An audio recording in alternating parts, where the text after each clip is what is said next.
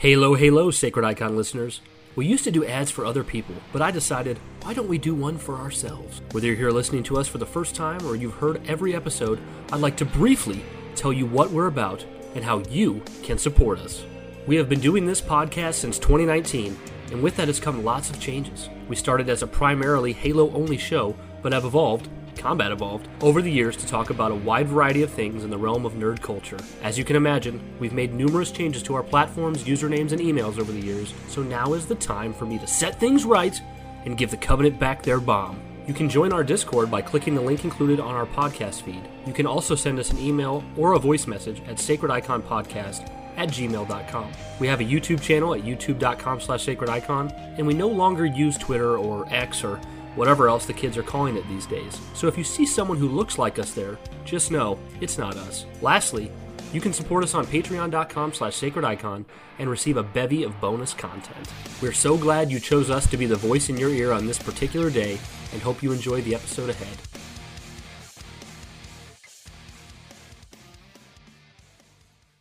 Hello, and welcome to the Sacred Icon Show, where we have the most bussin' conversations on God, for real. We're here to talk about what we're looking forward to this year. Anything, everything, all at once. That's right, ladies and gentlemen. I'm your host, Joshy Hargis. Joined with me, as always, is my buddy, my pal, my friend, Brian. But it would not be a very special episode if we didn't have our boy, fucking Ouija, a.k.a. Nestor, a.k.a. fucking Ouija, returning Player back. number 3. Player number 3. Yippee! Wahoo! Hi, guys. Dude, Okay, what Josh did will you play think as of that? Peach so you can be Luigi. What'd you think of that Mario poster that just went up? That Dude, looks pretty sick. It looks sick, dude. Yeah, we're closing in, man. They're making the I'm actually Bushell a really excited for the character. movie. Let's go. Do you guys think there's any chance of it beating the Bob Hoskins Mario film? Like, is there any chance at all? Oh, What do you think, Nestor? bro, Jurassic Park beat beat the old Mario movie into submission, man. You know what? I think people come away and they're going to like this movie. The problem I'll have with it, though, is like when there's a lot of these types of movies that come out, people on YouTube or Twitter will immediately come out and they'll do like if it's a vlogger, a video vlogger, like a film vlogger or whatever, they'll come out and they'll re-review like the former film, like in this case, the original Super Mario Brothers live action movie, and to sort of get clicks and everything in anticipation for the new one coming out. But then that previous one just gets dunked on.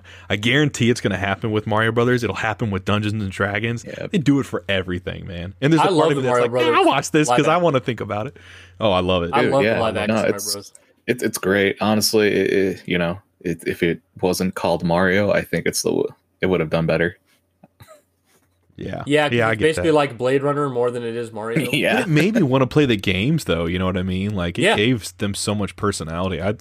What is it? No one can resist the charms of a Mario. And that club scene, even when I was a kid, Well- when he's dancing with the big woman and stuff, and like that song's playing. Oh man, I My just favorite part of the whole movie is actually a Luigi scene, because as a kid, I love video games. That's why I was watching the movie, and there's that one part where he's in the car with Mario, and Mario doesn't know how to operate the vehicle, and Luigi like pulls something out of the glove box, and there's like a steering wheel or something. I don't know. He like figures out how to operate the car, and Mario's like, "How did you do that?" And he's like, "It's because I've been sitting on my butt playing video games my whole life. I've been prepared for this." And I'm like, "Yeah, that's what I'm gonna do when I get older. All my video game experience is gonna make it so that I can survive in Mario's world." hell yeah, dude. I love John Leguizamo. I wish he would have been able to come back to do the voice, but Charlie Day's a good pick man. for my boy. Yeah. So I ain't complaining. I agree completely. I love Charlie Day, but would have loved John. That would have got me more hyped too. Yeah. Yeah, Leguizamo. that would have been Yeah, fun. man. I can't hate on it just because, like, to me, the idea of like what Mario is so like open, because he's got RPGs, he's got level building games now. It's 3D, 2D.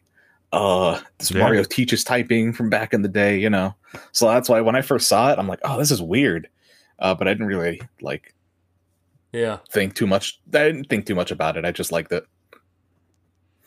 Yeah, man, when that movie came out, I was like all in on it. I don't even know now, but that could have been my actual introduction on Mario Brothers, but I don't think so. I just think Also, I the think villain. I was The villain's Go ahead. Donald Trump in that movie. pretty much. But that movie looks such just a like banger, him. man. And the end of it with that cliffhanger got you so excited for a sequel that never came. Man. Yeah. And You it's got just so excited. yeah. Was Oh, it- man, she was- kicks open the door.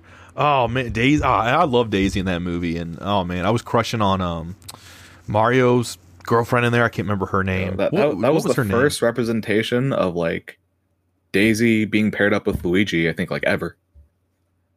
That makes sense. Yeah. that makes sense because when I saw that movie, it's just always been a thing for me that like they were an item, but then in my little knowledge throughout the years, I've never seen them like paired together, and I realized that's where that came from, was that movie.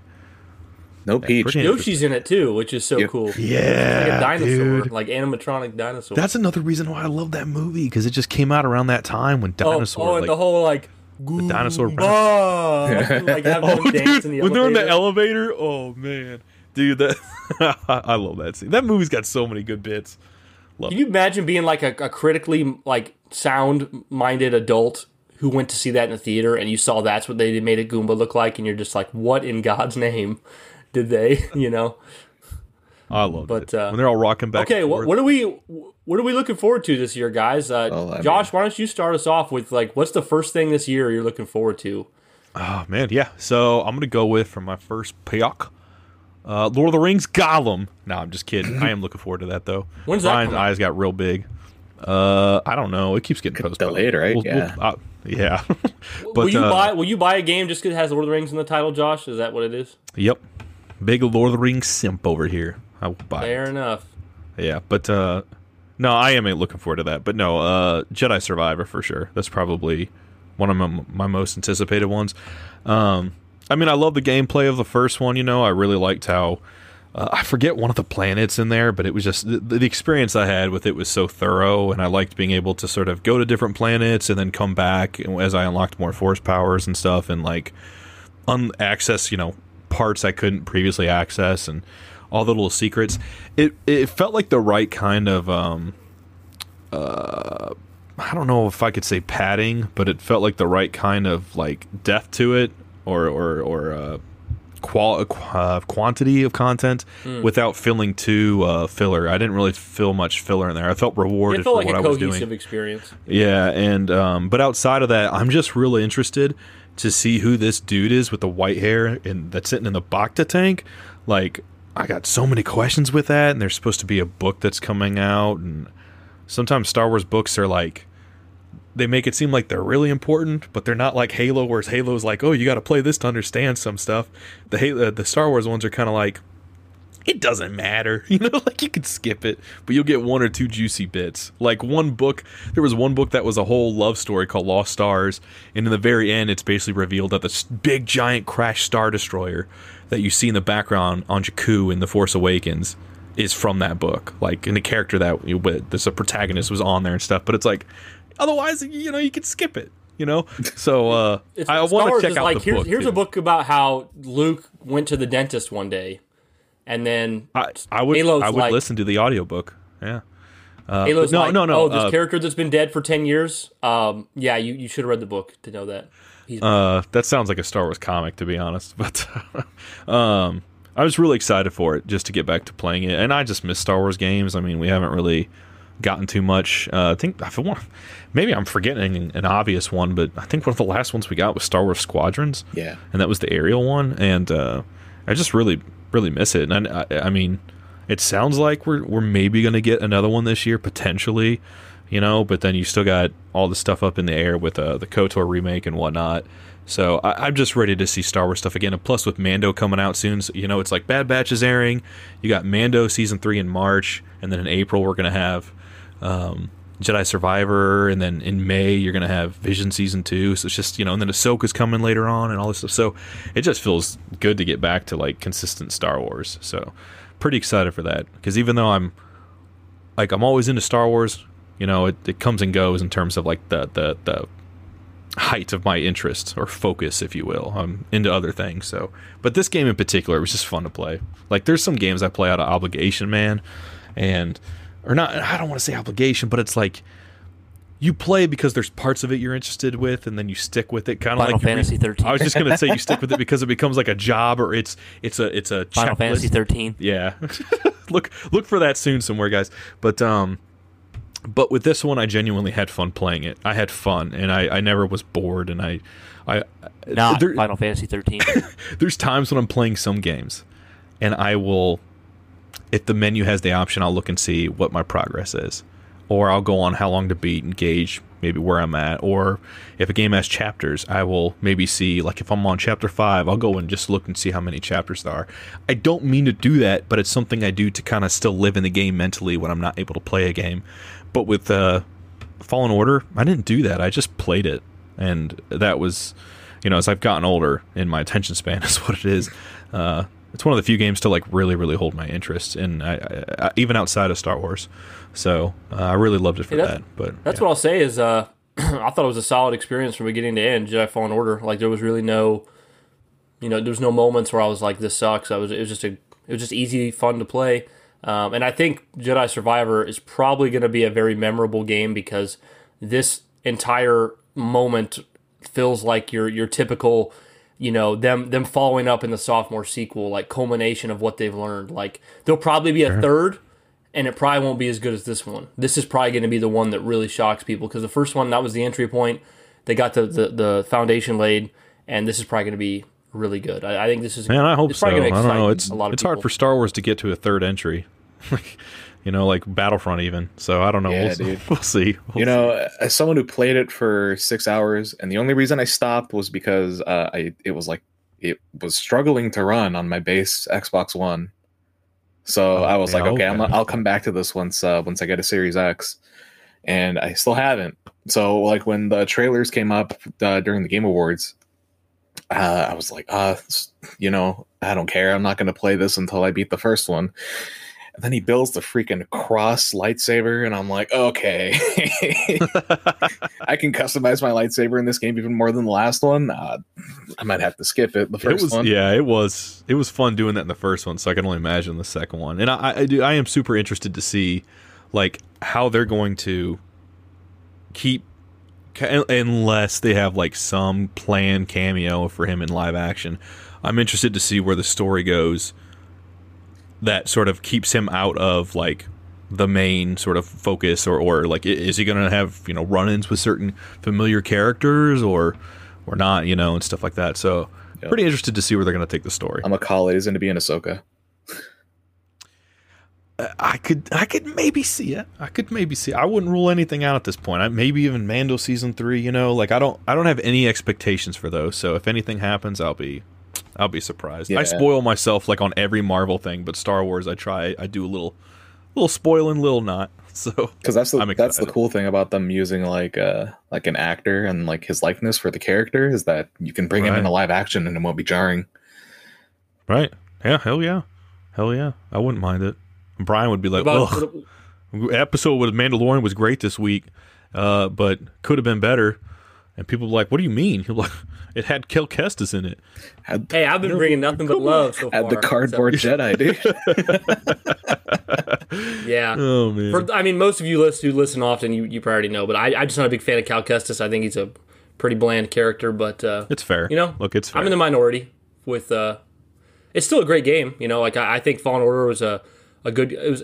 I guess I would probably give it like an 8 out of 10. So I guess that could be seen as great. It was a very good game. I think the story itself was great. The Order 66 reveal was awesome. I think the exploration was super fun. The gameplay was super rewarding and addicting.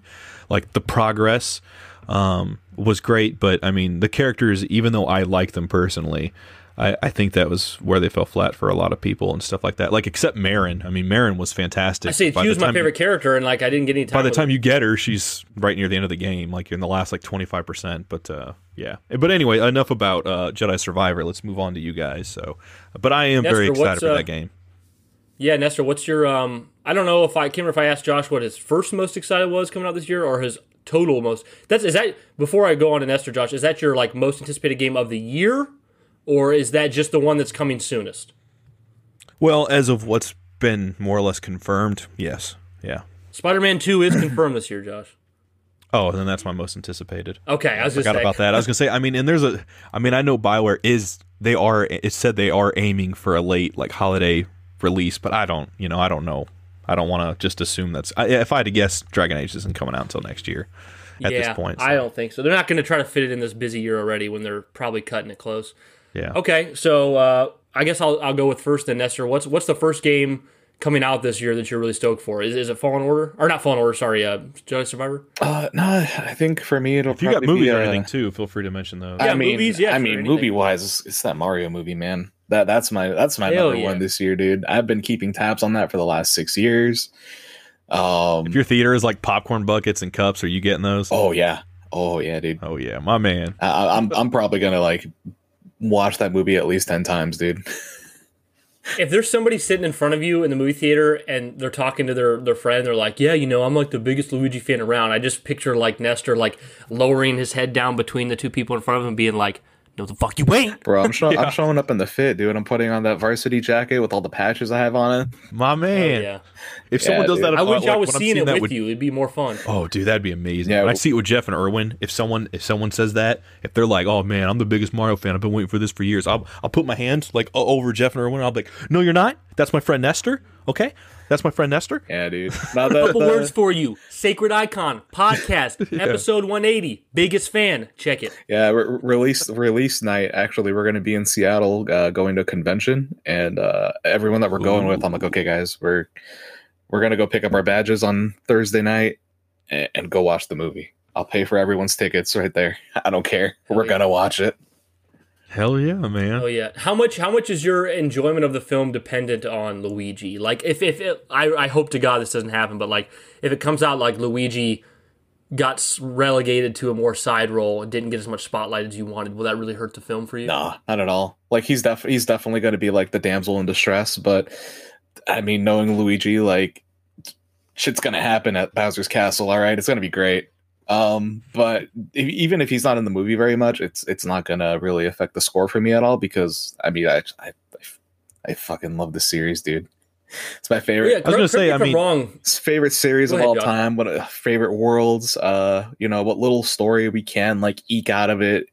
When I play the RPGs or whatever, like I love it all. I can't. It's not. There's no way it's going to disappoint me, honestly. Right. No, I get that, because I mean, it looks like there's so much that they're going for based off the trailers. Yeah, so I mean, I kind of get where you're coming from. I mean, obviously you got way more investment to your respect in this, but like, I don't see how this movie could really. I don't see how Mario fans could come out of this one just hating it. You know what I mean? Like it's not his voice. It's not Mario's voice. I hate Chris Pratt.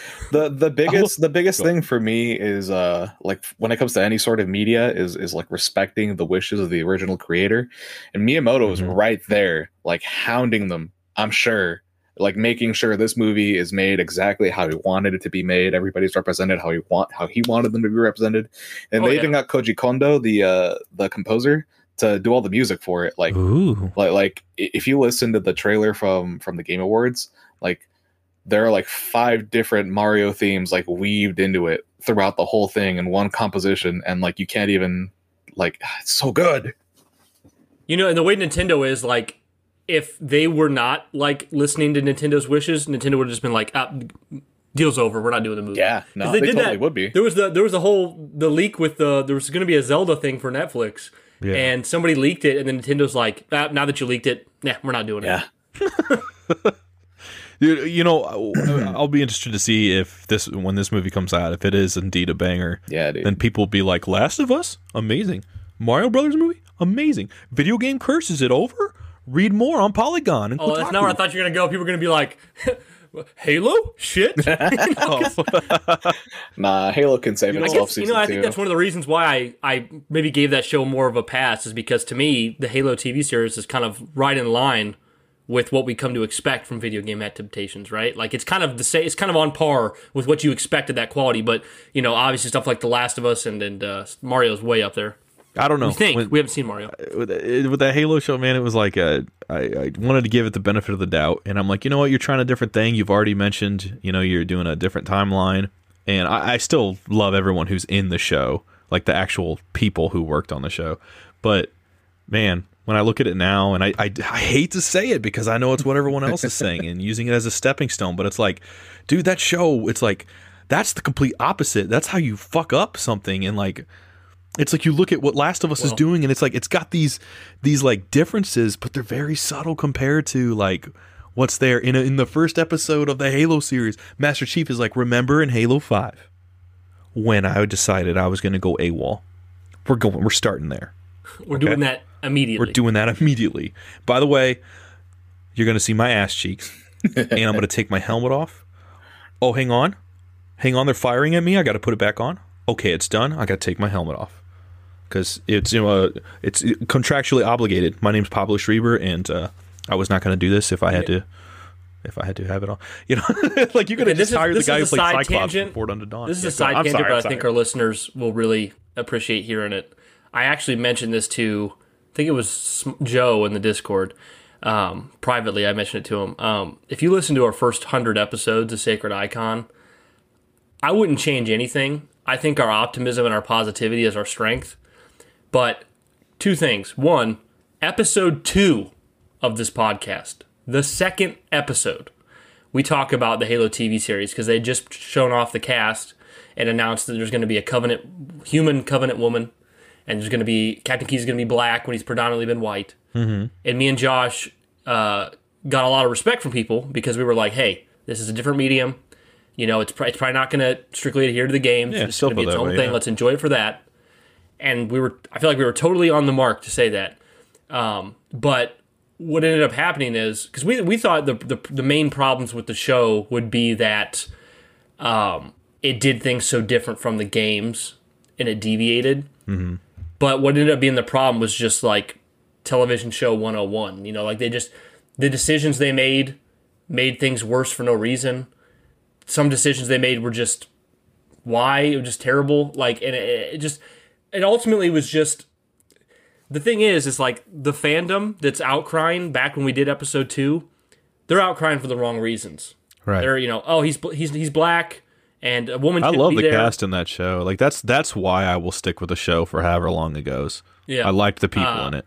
But yeah. But so then they're criticizing for the wrong reasons. And me and Josh are really in the right headspace. Well, then it comes out and it appears to prove us wrong. And in a sense it did, because it was not a good show.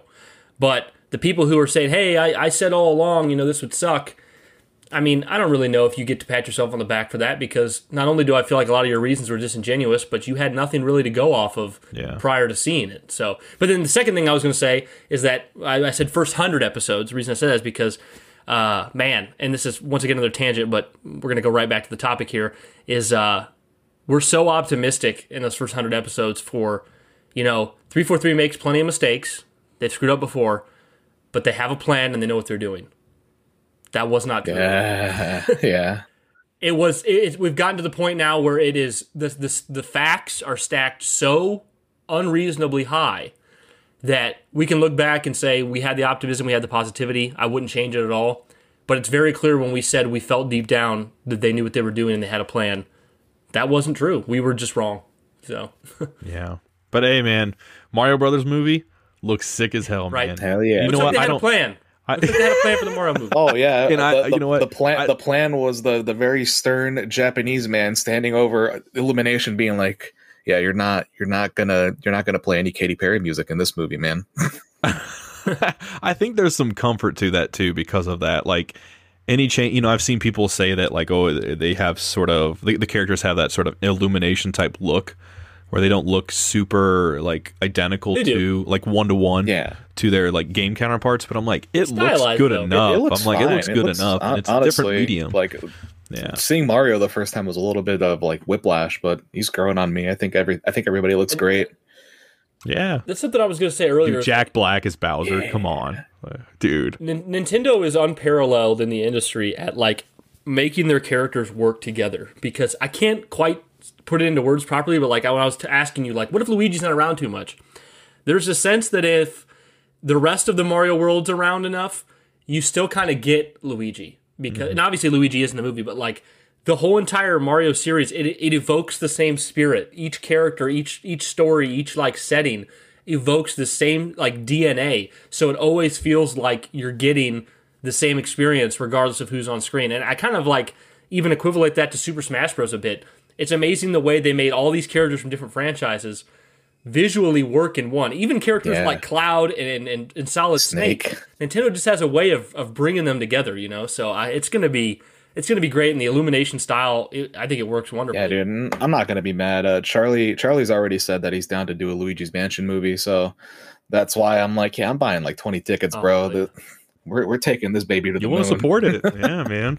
But I can't wait to see that. Yeah, and like Miyamoto said that he's like on a quest to make Mario as big as Mickey Mouse. So you know they've got like theme park space now and movies coming out. I'm really just excited to see what this means for the rest of the franchise, like moving forward. I'll take Mario over Mickey Mouse any day. Oh baby, hell yeah! Competition's always a good thing, man. And they can do so much with that. They really can, man. I'd love to see it. I'd love to see it spin off to do Luigi's Mansion shit. I'd love it. But yeah, that's a great pick, man. That comes out. Is it March or is it April? I'm forgetting. April 8th. April 8th. Luigi's Mansion. We're getting like the Mario Cinematic Universe then. Dude, yeah. That's crazy. Yeah. Hell yeah, man. Oh man. Waluigi and the whole gang, bro. Dude, yeah. King Boo. Just I'm so excited, man. Future's looking good. What's one aspect before we move on? What is one particular aspect of it that you're just based off the trailers that you're just so excited about? That's really got you just like pumped. Was it Donkey Kong? I mean, was it just seeing like some of the racing, maybe anything in particular that's really stood out to you, or were you just like, no, I love all this shit? Yeah, dude. I do love all of it. I think my favorite thing that I've been seeing from the trailers is just like how many power-ups are like represented. Yeah. Hell yeah. Because I mean, when you think about it, Brian, you'll know, like in a lot of 3D Marios, you hardly ever use the power-ups, right? True. So, yeah. I don't know, just to see them like get representation, and I'm just like wondering like what kind of crazy things they're gonna do with them in the movie. Yeah, it's gonna be a blast. And Seth Rogen is Donkey Kong. I keep forgetting that. Yeah, everyone's like, I want to hear the laugh. People on Twitter taking his punch and like editing it together with Smash Bros. That was I hilarious. haven't seen that. Dude. Cool. But what would you think, Nestor? This is my like far like out there idea. What would you think if the movie ends, credits roll, and then there's a secret ending like scene, like Marvel style, and it's setting up for a Super Smash Bros. Movie? I don't think I'd like that. Ooh, he doesn't look like he likes the idea. Oh, it's too early, dude. Listen, we saw it with DC. Super Smash Bros. We saw it with DC. Return. I don't want to see it happen to this. Okay, that's a good opinion. I guess I wasn't seeing Mario as the same as DC, but if you're looking at it that way, yeah, that's a good point. You don't want to do the crossover that early. Yeah, because like I enjoyed Batman v Superman, but it had issues, and it just like compounded, and now they're just saying fuck it, we're resetting everything, you know. And honestly, for a couple of years, that's what I was thinking. I'm like, well, the only way to fix it is just clean slate, start over, and that's what they're doing. And I wasn't expecting them to do that. Dude, 2025 is going to be weird at the theater because, like, I mean, you already have. I mean, you'll have like Batman 2, you'll start getting like Superman Legacy and like a bunch of other movies now too. Joker the musical. Oh right, yeah. So I mean, it just 2025 is gonna be nuts. Next couple of years should be, but what about you, Brian? Man, what about you? What you looking forward to, buddy? I'm gonna speed over a couple and get to the strong ones just to give you guys more time to talk. And I'm not as diehard about talking about all the different games, but for me. You know, I loved Dead Space back when I played it. I played the whole trilogy. I loved 1 and 2. Didn't like 3 like most people. I was really going to try to be a good boy this year and not buy games I didn't need. But it appears after watching reviews that this Dead Space remake may be the greatest remake of all time. Yeah. What they have done is kind of mind blowing because do you know anything about it, Josh? Yeah, I've been keeping tabs on it. I mean, I've only ever played the demo to the first one, so I mean, any contextual aspects are, you know, I'm oblivious to, but I did watch a review on it. Yeah, the TLDR is they basically just made the game better. I mean, it's the same exact game, except instead of the whole ship you play in being level based, It's now the whole entire ship is designed to be one continuous level, so you can backtrack at any moment. You don't have to worry about loading screens and new missions. There's side quests implemented for giving you reasons to go back. The character is voiced when he wasn't voiced in the original, but he was voiced in 2 and 3, and he's voiced by the same guy. So now there's like that consistency. Yeah. The graphics are phenomenal. The additions to the gameplay, the tweaks are not phenomenal, but it keeps the true spirit there. Anyways, I got caught up on the hype, and I also realized that the thing me and my wife love to play together the most are horror games. So so I bought the game, and I've been playing it with her, and we're having a phenomenal time because she bought this. Most people listening probably won't know. I've already talked to Josh about it, but Erica built this kotatsu. Do you know what a kotatsu is, Nestor? Oh yeah, the little worm table, right? Yeah, like worm table. So, long story short, guys, is in Japan they have these tables that have a blanket coming out of them with a heater built in, and you sit underneath the table, and you can eat at the table, sit at the table, or sleep at the table, and you got this nice cozy warm blanket, and the heat's constantly coming in underneath the table, and it's this great experience. So Erica built that, and it's really nice, and then we started playing Dead Space and switching the controller off with each other while sitting under this and playing and checking on the baby, and it's just this really wholesome, like, family thing we're doing. Yeah, man, so I've been loving Dead Space. That's where my year started for buying games. I told myself I wasn't going to buy it because I didn't need it because I already played the original, but of course I failed. So now that I've failed, I just accepted the reality. This is my next game. I'm going to be buying Resident Evil 4 Remake because I loved Resident Evil 4 Remake. I was going to ask you about that as soon as you mentioned horror. Yeah, if the reviews come out and say like they botched it, I might. I probably won't buy it, but it looks like they really did not botch it. Plus, I think they know that this is seen as one of the greatest games of all time. They cannot afford to screw it up. So I'll buy Resident Evil 4. After that, I'm pretty sure the next game I'm buying after Resident Evil 4 is my most anticipated game of the year, which is The Legend of Zelda Tears of the Kingdom. Hell yeah, baby. I cannot wait for this game. I actually don't talk about it much for 2 reasons. One, they haven't shown much, which is great. Gives me more to look forward to. And 2, this is one of the few instances where the game really isn't about the story to me. It's about the experience. So rather than hypothesize what's going to happen... The journey is the destination, man. True. Rather than hypothesize about it, though, I'm more just like, give it to me. I'm waiting for it. I'm waiting so that... We're going to buy 2 copies because my wife's a huge fan of Breath of the Wild, so we're each going to have our own Switches. 2 copies. We're going to get it day 1. You don't want to go through that Final Fantasy experience again. Whew, no, let's not talk about it. But we will in a future Patreon episode, hopefully. But I was referring to the 7 remake, actually, though, but not 7 remake, okay. Where you were outside mowing that was a good and she was time. like in there, yeah. Yeah, but no, or Tears of the Kingdom, if they just more or less do the same thing with some tweaks, I'm going to love the game. Cannot wait for it. Breath of the Wild was a industry-changing experience. This is a long-awaited sequel. That's my most anticipated. And then, right after it, is my second most anticipated, Final Fantasy 16. Comes out I don't even know if it's a full month afterwards, which is going to be exciting for me because this is, actually I was about to say this is the first new Final Fantasy I've been present for, but actually my introduction to the series was playing 7 Remake on release night. So I guess that 7 Remake was. But Final Fantasy 16 comes out in June, I believe, and it's got a Devil May Cry type of combat, which is going to be way different for the series. They actually hired the combat guy from Devil May Cry to do it. It's set in a medieval setting for the first time since Final Fantasy 9. It looks really cool, and also it's led by the guy who saved and fixed Final Fantasy 14, the MMO, which is seen as like the best MMO ever. Pretty and sure it's finally got like that loved it. Yeah, it seems like it's got a consistent vision and a real, like, it feels like after the tumultuous time of the development of Final Fantasy 13 and 15, it seems like 16 is finally going to be one that's like fresh and ready and solid and just, it's not. Because for those of you who don't know, even Final Fantasy 15 was based in Final Fantasy like 13's roots. So this is the first like true new single player experience in the new Final Fantasy. It's gonna be the first one for me to experience that's not 7 Remake. Really excited for that. So really, it's Tears of the Kingdom and Final Fantasy 16 are like way at the top for me. And then I think the last thing that I really care about is going to be Starfield. And my excitement for Starfield is more based in my love of the Bethesda RPG than it is any actual real hype. You know what I mean? Like, I don't know anything about the game other than it's Bethesda and it's space. Mm-hmm. And everyone's expecting it to be this industry-defining game. And it may be, because Skyrim was.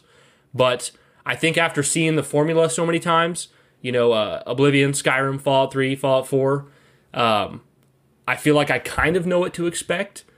And what I expect is greatness. And that's going to be awesome. But to me, it just seems like more Bethesda, which is awesome. That's what I want, But I think that's it for me as far as what I'm excited for this year. What about you, Nestor? Are you interested in the Starfield at all? Are you getting that? Oh, I'm gonna play it. I mean, I've got Game Pass, so I'm at least gonna try it. But I'll try to get like a full playthrough of it in at least. Hell yeah. Yeah, dude, it's weird with me because I was really excited for that game prior to seeing it, and then I saw it, and I was like, well, I'm happy for those who are excited because one of the things. Okay, so I beat all of Fallout 4, and I had a great time with Fallout 4, and I know for Fallout fans, it's one of it's on the lower end for them, but I really really liked that one, and the thing I did not like was the settlement building. It was a cool option, but I just didn't. 1,000 planets now. Yeah, I didn't want to do it, so I didn't really mess with that much. You can build settlements on every planet, Josh. Yeah, well, when they started showing off pretty much how they're taking that template and then they're expunging upon it, it's like you started out with Hearthfire in Skyrim, and then they went to settlement building and in Fallout 4, and now they're like 1,000 pretty much everything Brian just said, and I'm like, you skipped everyone, Josh. Not interested. They went from Hearthstone to Fallout 4. Well, because to Final Fantasy. There's even rumors. Fallout 76, Josh, where they just had to build the game after it released. Yeah. Come on, guys. Sorry, that was a joke. You don't like the Fallout that's set in like your guys' area? That would be fascinating, but we'll never I've said that before on the podcast. It's like I never once thought of West Virginia once in my entire life. E3 comes out, says the next Fallout set there. A month later, I meet my wife. She's from West Virginia. Yeah, we'll never get one out from here in the Midwest. You're good, man. But yeah, but West Virginia, yeah.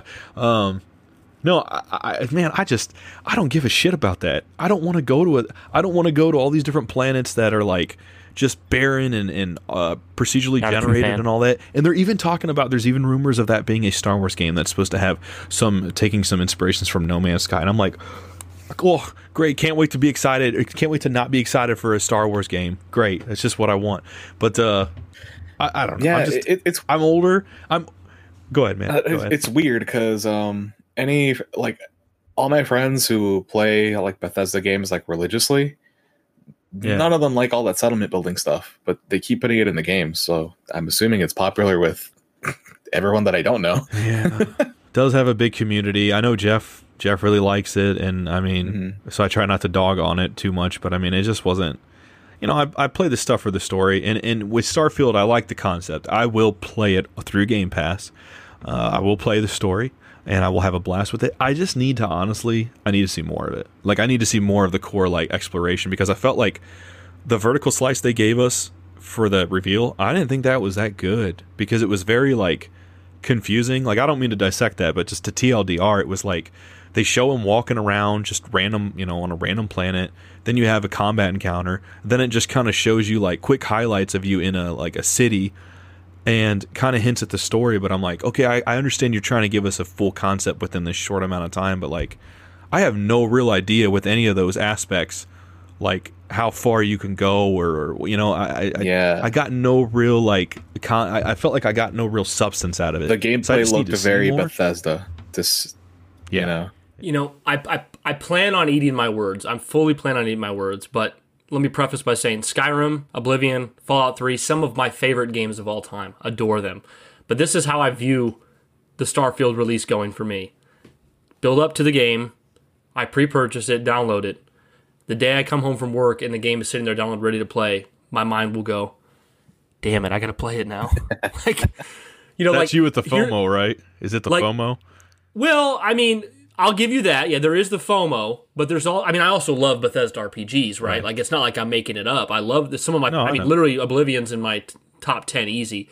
But I know that game is going to be another 100+ hour RPG that is more about the world and the quests than any linear story, which is why I don't want it to be any different than that. I think one of my problems with Fallout 4 was that it tried to be closer to a linear story than the open world stuff that we've come to know and love. But I just know when that game comes out, because there's so many games I love to play, love to replay, games I haven't played yet that I want to experience, that when Starfield comes out, it's going to be on my console, and I'm going to just have my controller in my hand, and I'm going to go, damn, like, I am on the precipice of pressing A, launching this game, and having it be my gaming life for the next several months.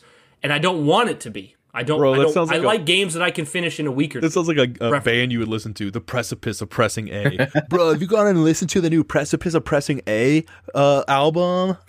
That totally sounds That's a video game cover band if I ever heard one, dude. Hey, that could be a podcast title. Yeah, hell yeah. For you guys. But Brian's dropped those bangers unintentionally. No, I'll run through a couple games and movies real quick just to TLDR them. Josh, before you get going, I want to say it. I want to be the first one to say it. Dune. I'm excited for Dune. Oh yeah, dude. Okay. Me too. Yeah, Dune Part 2. That's I was movie gonna, of the year for me. Yeah, I was gonna say, but yeah. No, I'm super excited for that. Austin Butler's in it. His performance. I should have let Josh say that. He's the cinema this guy. No, you're fine, man. I know you're excited for that too. But Austin Butler, I can't wait to see. I loved his performance in Elvis. I thought he was fantastic, and I mean, I didn't like the movie as much as everyone else did, but I still really enjoyed it. So I love Elvis with Austin Butler. Oh, okay. I'd like to see Pedro Alpha, but I'm excited to see him in that, and Batista to hopefully get a bigger role and stuff, which he should. So, but just to see it continue. I mean, I loved the story of Dune more than I loved the film, but the film has that Denis Villeneuve like style that I really appreciate. You know, just in terms of the scope and sort of the minimum. He's got like this minimalistic scope that I think most people really appreciate, especially if you. It's minimalist, but it feels so grand. Yeah. Exactly.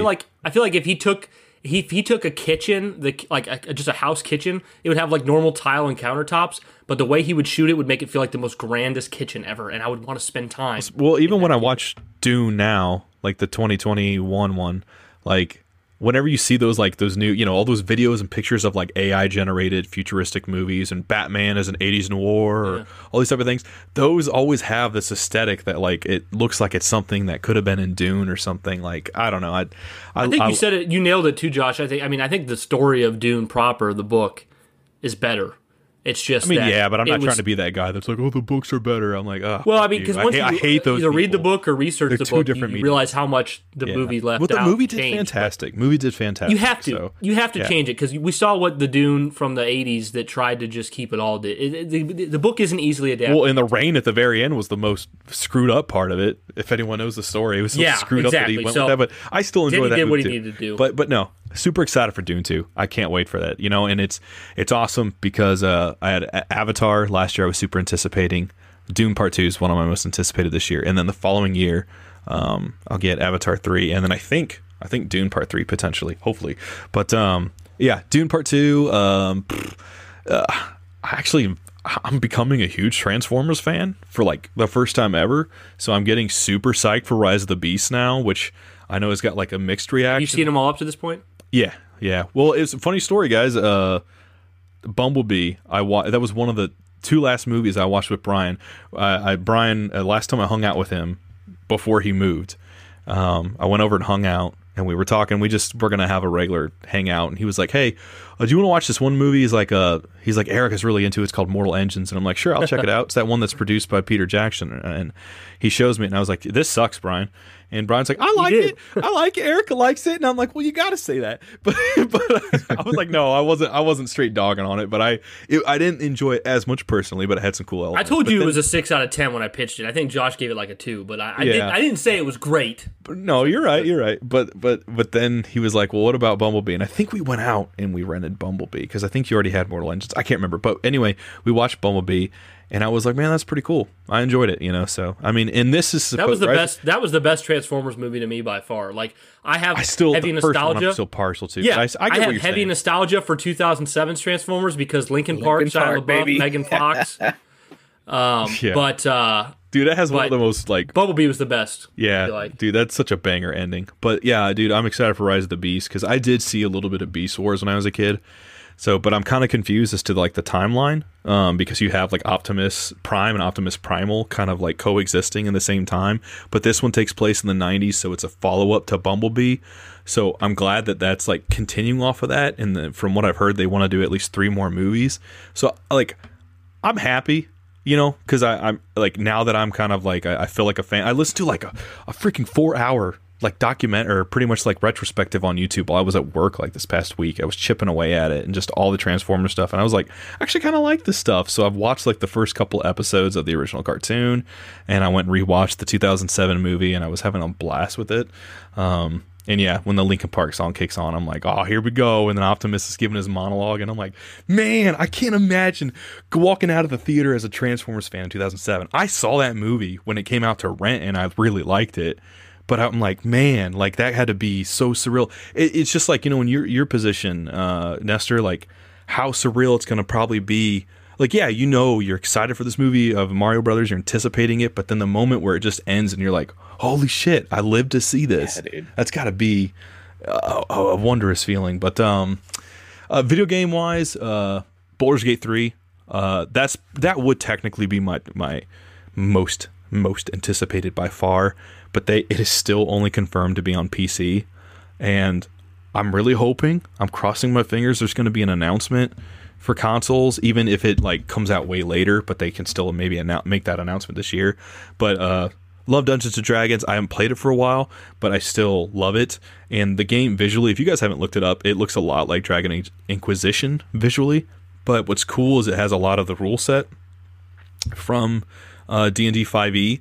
And what's neat too is like if you're trying to like persuade someone, it will have a 20-sided die. You'll have to roll a d20 on the screen, and it'll show your results and stuff. So it's not just like sort of taking the world of D&D and then putting it in a game, but it's actually trying to use some of those rule sets and tweaking what it has to for video games. But super excited for that. Spider-Man 2, I mean, dude, I have to really dive into Miles Morales soon because I don't want to do what I did with God of War and burn myself out. But really excited for that because they're teasing Venom and stuff. And but man, I'll say this: I did play when I was on vacation, like early January, right before I committed to playing Dragon Age. I played a little bit, like I played the opening like mission of Miles Morales, and he's got in the intro, you know, they have Peter Parker, and it's the remastered Peter Parker. It's not the one from the PS4 version. And I was like, I hate this. I hate this so much. Like I like every part of me, I can't be okay with it. Like, you know what? Like I can forgive so many things, but I hated their reasoning of why they wanted to do that. And I'm like, you guys just wanted to get someone that kind of looked like Tom Holland. That's it. Like, you can't convince me the other guy. You couldn't like match up his face with the dialogue and stuff. It's like it's a video game, guys. Come on, you could do anything. You seen what they're doing in Dreams, bro? Come on, you know. So, but I'm excited for Spider-Man 2. Spider-Man 1 was like, I didn't have a PS4 as the hype was building for that game, so I was kind of like, oh, that looks cool. Wish I could play it, but like I don't want to give myself too much focus into that because it's not something I can really like open myself up to and enjoy. And then I had a PS4 and it comes out and I got to play it, and I was like, this is fucking awesome. I was like, this is giving me like Spider-Man 2 vibes back in the day, where it just felt like open and fleshed out. It's this, like when I played Spider-Man PS4, it was like playing like what I thought Spider-Man 2 was back in the day. You know what I mean? Like, you know, when you play like Halo 2 remastered and you're like, and your brain's telling you this is what it looked like way back, even though you hit back on the graphics and you're like, oh, that's what it looked like. Yeah. Gosh, brown and dull. I got a couple things I want to say about that. I think you'll agree with most of them. Well, first of all, I forgot. I said I listed the games off I'm excited for this year. I didn't. I forgot about Spider-Man 2, even though I'm the one who brought it up first on this podcast. Damn, Brian. But it's because all they've done is come out and say, hey, it's coming out this year. They didn't do a trailer or announcement or anything like that. They just said, hey, it's coming this year. So I forgot about it. But very excited for Spider-Man 2. Two things I want to say. One, Josh, is the thing I think you really agree with is, you know, for me, like, playing God of War 2018 was such a phenomenal experience, and I loved it. And when I played Spider-Man later that year, because they came out the same year, what a banger year for Sony, holy shit. I thought Spider-Man was great, but I thought God of War was better. But as time goes on for me in playing Ragnarok, God of War is very much about how amazing the story and the characters are. But man, Spider-Man's a hell of a lot more fun to play. It really is. Like, I don't, Josh, I could be wrong, but I feel like if you played Miles Morales going right into Spider-Man 2, I don't think you would get fatigued like you did God of War. I think it's a different experience. I think you'd probably be just fine. I think God of War is very. My situation with God of War experience. really was less on God of War and just more, I think just where I was at the time with games. So holiday season, and then also just hyperfixation with the God of War community. I was like, oh man. I was like, do you guys? So it died off quickly, in my opinion. Like a month or less, it was done. Yeah, it always does. And comes and goes. I feel bad when I say that stuff sometimes because I feel like I sound like that cynical butthead who's like, I don't want people to be happy. I'm all excited for people that get excited for that stuff, and it doesn't bother me. But it's like, I think I get so much exposure to something, and it just can turn me off of it. Yeah. You know? So unless it's something I'm interested in. Way worse than God of War, though, as far as that goes. Who can be? Oh yeah, that's why I unfollow. That's why my Twitter's so curated, and I maybe once every 6 months make a post about Halo, or then I'll retweet something that you said, Brian. I'm like, yeah. You know, other than that, I'm like, yeah. If Halo didn't live rent free in my head, I wouldn't talk about it, but it does. It lives rent free there. It's in my DNA. I can't help it. I kicked it out. I said no vacancy. Spider-Man 1 for PS4. It oddly has such a special place for me because I wasn't hyped for it. I bought it day one and I loved it, but it didn't go into my top games or anything. I wasn't hyped for it, but I have such great memories of it was when I was dating my girlfriend, who's now my wife. I got off work at 1:30 in the morning, and I would come home, and I'd have a text from her, a good night text, and I'd drive by Taco Bell on the way home because the only thing that's open that late, and I'd come home, and I would get out my Taco Bell. I'd watch an episode of The Office because Erica got me into The Office, so I was going through it for the first time. Yeah, I tried for years, but I'm glad one of us did it. Girls will make you do crazy things. They'll even make you watch Twilight. No. Hey, that was half Joshy, man. I was the one who was like, "Hey, Twilight." I watched Twilight for a girl, bro. For a girl. Brian, just since Erica can't represent herself on the show, if you were to ask Erica what her opinion is on those movies, how much would she roast them? On Twilight? Yeah. A lot. I doubt she'd have anything good to say. I was going to say. No, she's right. I figured she yeah. But I would eat Taco Bell, and after saying goodnight to Erica, I'd eat Taco Bell and watch an episode of The Office, and then I'd play Spider-Man for an hour or two. So now when I replay Spider-Man, I just always remember the when I was dating Erica and I was coming home. It was my game while I was dating her. And actually, the funny thing is, despite how great the game was and how much I liked it the first time through, it actually, in a weird way, kind of soured the experience because my focus was on her so much that I just didn't care about the game. So it wasn't until I replayed Spider-Man 1 that I was like, holy shit, this is even... Yeah, I thought it was good. At least it wasn't it's really good. One, yeah. Yeah, because we've had that. Everyone's had that with a game, like a breakup Absolutely. or just depression or something. I don't know, but Yeah, Nestor. Me and Josh have been talking a lot. What would you say if you had to take a guess, and feel free to give a hot take. If you had to pick what piece of media this year, probably a game, but you could say a movie too, is going to really fall flat or disappoint people, which game do you either think it will be or think has the best chance to be?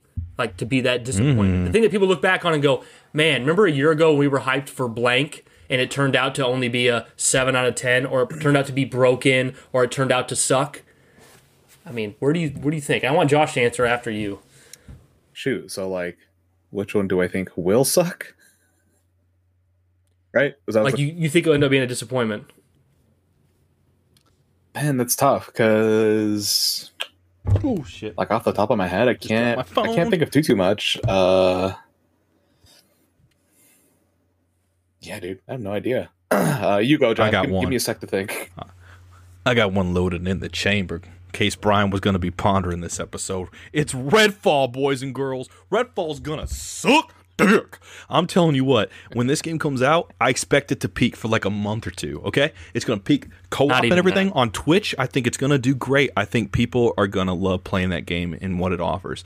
But that, I'm telling you, that is and look, I love Xbox. I love Sony. I love Nintendo. But you know what? As much as I love Microsoft, and I'm more of I tip my hat more to Xbox than I do the other two.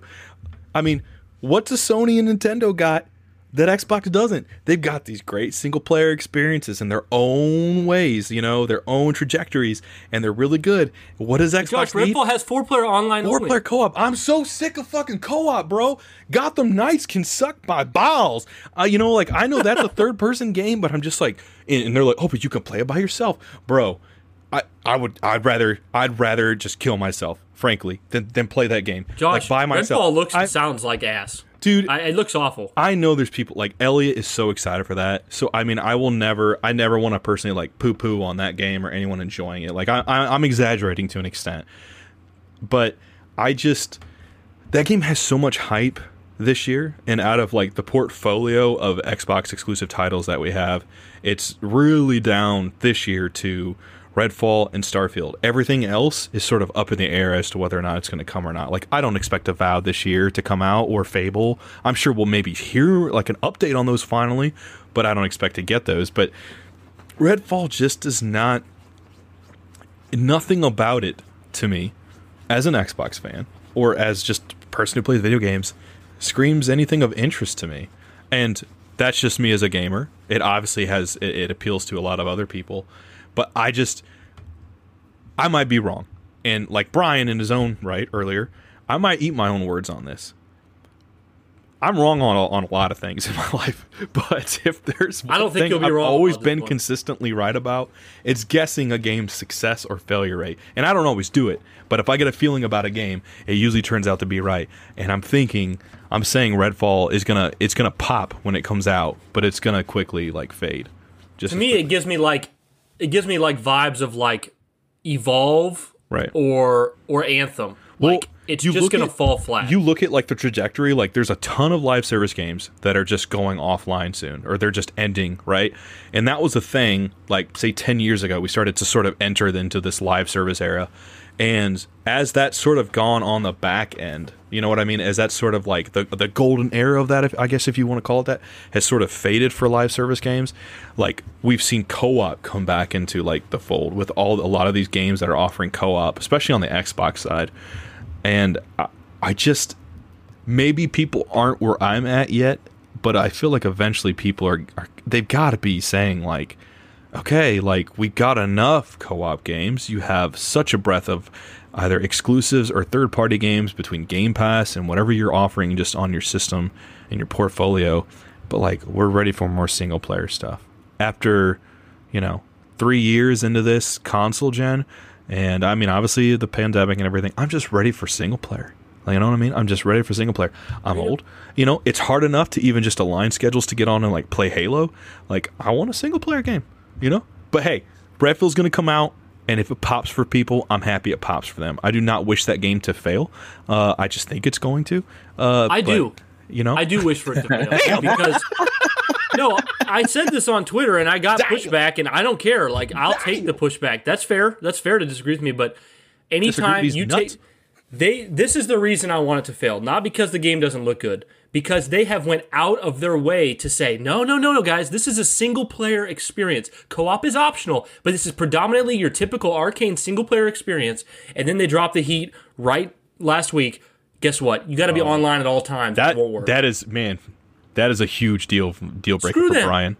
No. Yeah. Like, I don't, dude, that's not, no. Like, everyone saw through your bullshit to begin with. This is a co-op game. It is not a single-player game. You kept saying it was. You almost had some of us convinced, and then you drop it's online only for single-player. By your own admission, it's a single-player game that has to be connected to the internet. If that is the case, which you say it is, as the developer, as the publisher, I want it to fail. I want it to prove that we don't accept this kind of game. I don't want it to do well. And of course, I want the best for the developers, and I know those things are conflicting. But no, screw this game, man. I don't like it. And also, Josh, I'm going to sound like a huge PlayStation fanboy here. I understand. Call me out. I don't care. But, like, this is how I see Xbox fans, right? They don't have any games, so they talk about how great Game Pass is. They get a small game like Hi-Fi Rush or what seems like a AA B game like Redfall, and they get hyped beyond belief about how great this game is. So they're getting hyped about smaller experiences and Game Pass because they don't have any big games, right?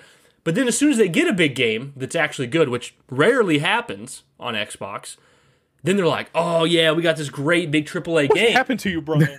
My thing is the only reason that Xbox fans take this avenue of, oh, we got Game Pass and we got unique experiences like Hi-Fi Rush. you, It's bro. because they don't.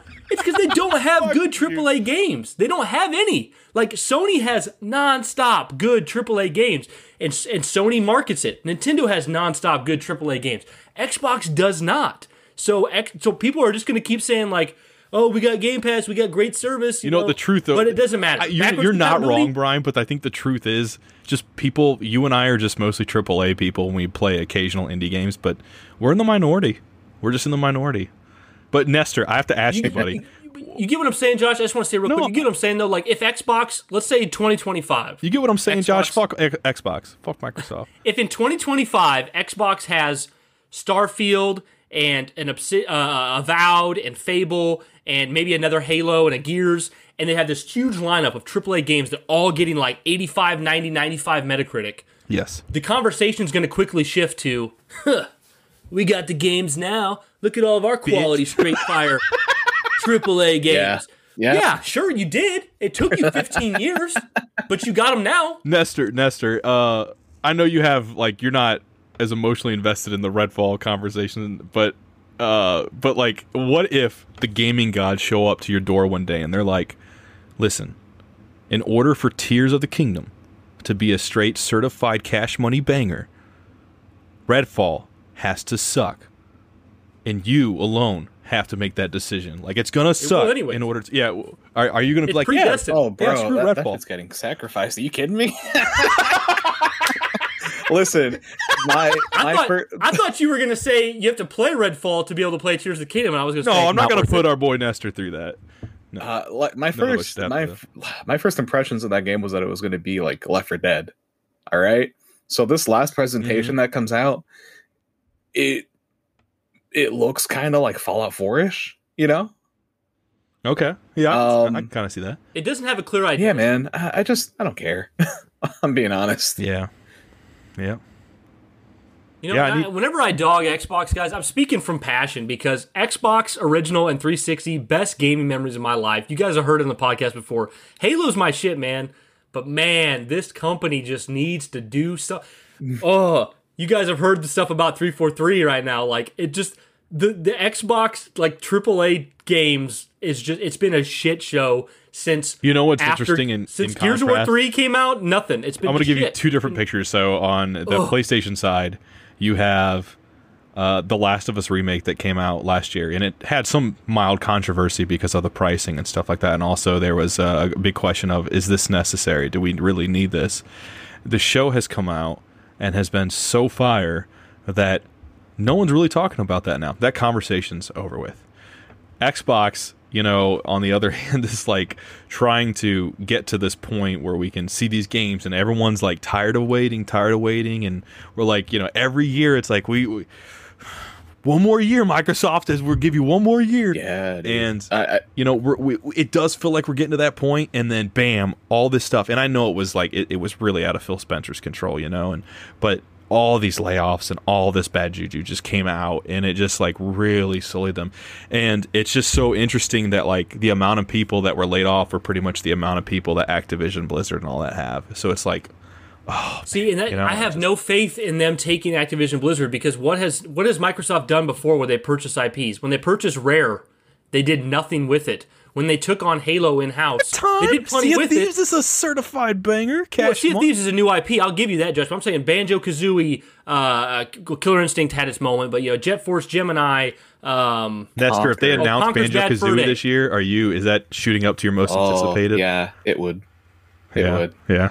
That'd be Hell awesome. yeah. You hear what Nick Offerman said about Banjo-Kazooie? Yeah, that he played that and then he just stopped because it ate up. So too Nick much of his Offerman, life. who plays Bill in the Last of Us TV show, he was asked on a late night show if he played video games, and he said, no, my last video game was, I think he said 1996, can't remember what year Banjo-Kazooie came out. He said, my last video game was Banjo-Kazooie, and the game was so good, I was so addicted to it, I did nothing but play it for 2 weeks, and I told myself, never again. And he said he hadn't played a video game once in 20 years. Oh my God, dude. He said he never would have got the role in half of his shows if he kept playing video games. I got a He just deep would have question been- for you guys. It's gaming related, but I'm loving this conversation. But Do you guys? I'll start with you first, Nestor, because I know we've been rambling. But when I was younger and I was playing games, you made me think of that, Brian, with the Nick Offerman thing. But like, I would play games, and there'd be a lot of times, regardless if I had a job, a girlfriend, whatever, or none of those things, that I would sometimes think, "What am I doing with my life?" I'd ask that stupid question, and it would creep in. I'd obsess.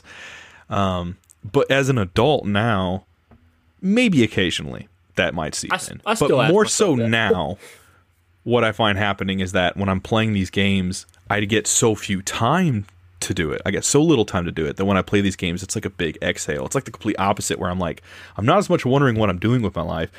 I'm like, how do I stop living my life so I can invest more of this game? Do you feel like you have that at all, Nestor, or is it not quite so much? Well, growing up, I never asked myself that question, or because like any time that like the thought would pop up, I'd just be like, nah, I love this, and I literally all my friends that I have are because I do this. I play games and I talk to them. That's and I talk nourishing about to them hear, to people. actually. And yeah, dude, now that I'm older, it's just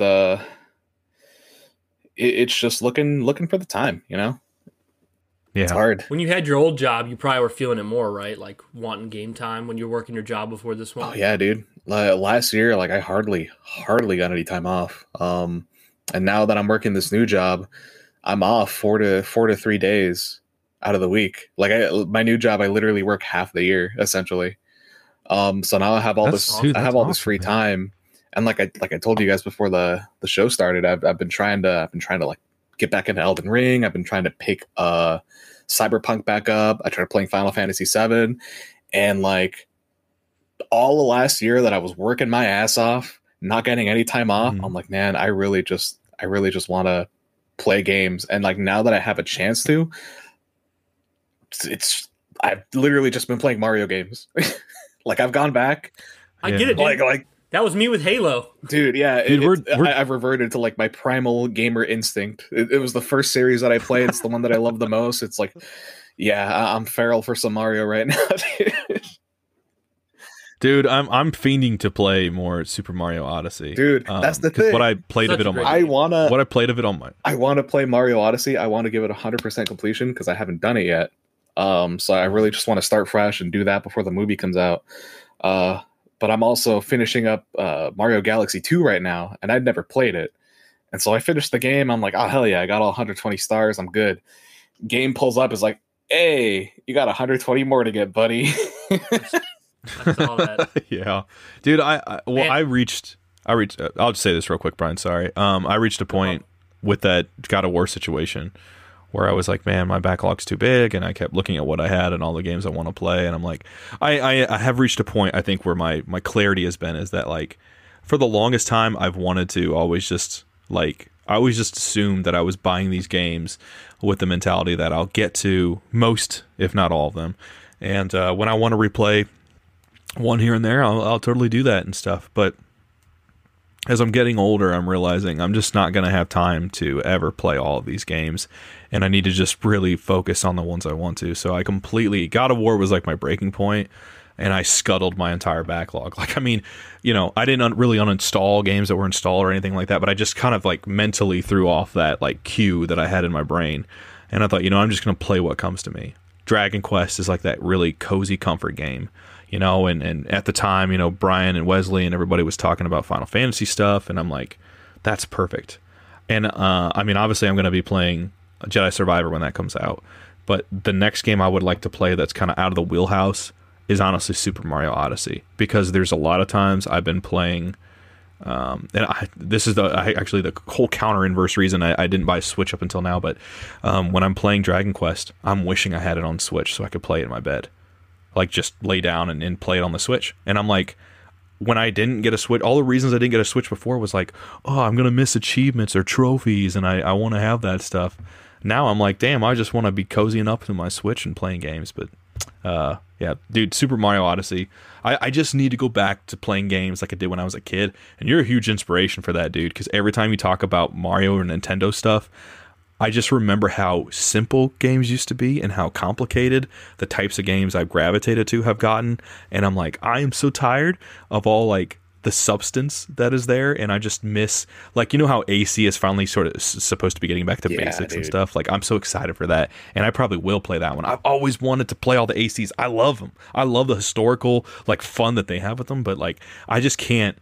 There's a part of myself I can't shut off. I can like limit some of like my OCD of like wanting to do everything. Like maybe I won't collect all the flags or something, like, or all feathers in this, or do these missions.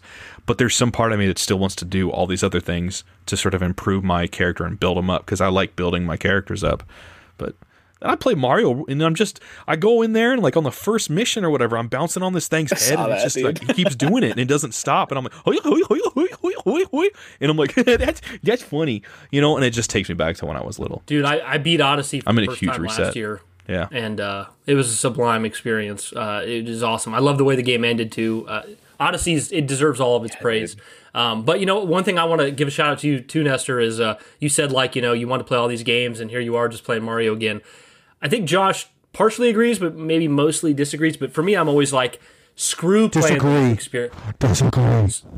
Screw playing the new experiences, dude. Just replay the stuff that makes you happy. To me, personally, I always benefit more from replaying the experiences I love than trying to dip my feet into new things. Because more often than not, the new things can never come as close to the things I hold near and dear to the top. I just spent 50 hours on Final Fantasy 13. Do you know how much Halo I could have replayed with that time? But instead, it went to Final Fantasy 13. Yeah. I say play what makes you happy. And also, the other thing is, and I know it's really hard because I feel like OCD and gaming go together like peas in a pod. Yeah, dude. And I have OCD terribly, but like, if you're playing a game and you don't like it, quit. If you want to play through the main story and skip side content, do it. I mean, just if you want to play the same game you've beat 14 times, 100% and completed 3 times, play it again. I mean, video gaming is just entertainment. That's all it is. It's just there to make you feel good. And there's no point in putting you through something that, and it sucks because you go online and people be like, oh, you quit Elden Ring because you kept dying? Get good, noob. I beat it with a Guitar Hero controller in my feet. It's like, well, good for you, you weird ass. I want to enjoy myself, you know? That's impressive. Who cares what people say, you know? Like, and I know I set myself up for it purposely, where I'll be like, skip all side quests, all content, all collectibles. And I set myself up for it because I know that drives people insane, but I'm also like, it makes me, personally, as Brian, it makes me a happier gamer. And that's why you'll see people being like, holy shit, Brian, you've beat 14 games since your daughter was born? Well, yeah, because I put it on, well, not always, but I put it on easy mode and I go through the main story and I move on to the next game. I don't dilly-dally. I don't screw around with random side quests. If there's Brian plays his games like Sonic Adventure 2, City Escape. Like the tempo of that level is how from this side content. Nestor, dude, like, you know what, Brian, though? You know if you did this side quest, you get the ultimate weapon, which kills this guy in like 3 hits. I'm like, okay, but that takes 4 hours to get. Listen, man, I ain't hunting down the little mushroom heartless to get the ultimate weapon, okay? No, it's like, guess what? It takes 4 hours to get that extra weapon. I beat the guy. Josh. It took me 28 hits. I know, man. I beat him. I felt that personally on a holy level. That was a personal attack. No, I get it though, man, because eventually I have this weird, strange love for Kingdom Hearts, but yet I've never fully invested in it as much as other people. I'm a huge Pirates of the Caribbean fan. Always wanted to play the second one just so I can see Jack Sparrow there, but I'm like, no, have to 100% it to get the secret ending with Mickey Mouse. And Brian was like, why don't you just go look it up on YouTube? And in my head, I was like, that's a good idea, but out loud, I was like, no, dude. No, like it's like I'm in denial. I can't bring myself to do that, but I think I'm gonna have to the next time I play it. Yeah, man. It's tough for me because I feel like. Oh, go ahead. What were you gonna say, man? There are so many games nowadays that don't respect your time.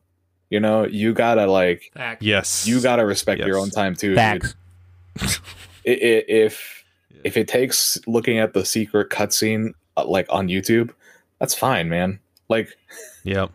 Like Arkham Knight. Oh yeah. Yes. Yeah. Or like last year, played freaking Paper Mario: The Origami King, and to get the secret ending for that one, you had to like beat the game without like basically interacting with any of its systems, which is really weird. Oh wow. I don't know why they would design it like that. So I just looked at the cutscene on YouTube. It was like, it was an extra 10 seconds added on to the end of the freaking to the end of the credits scroll.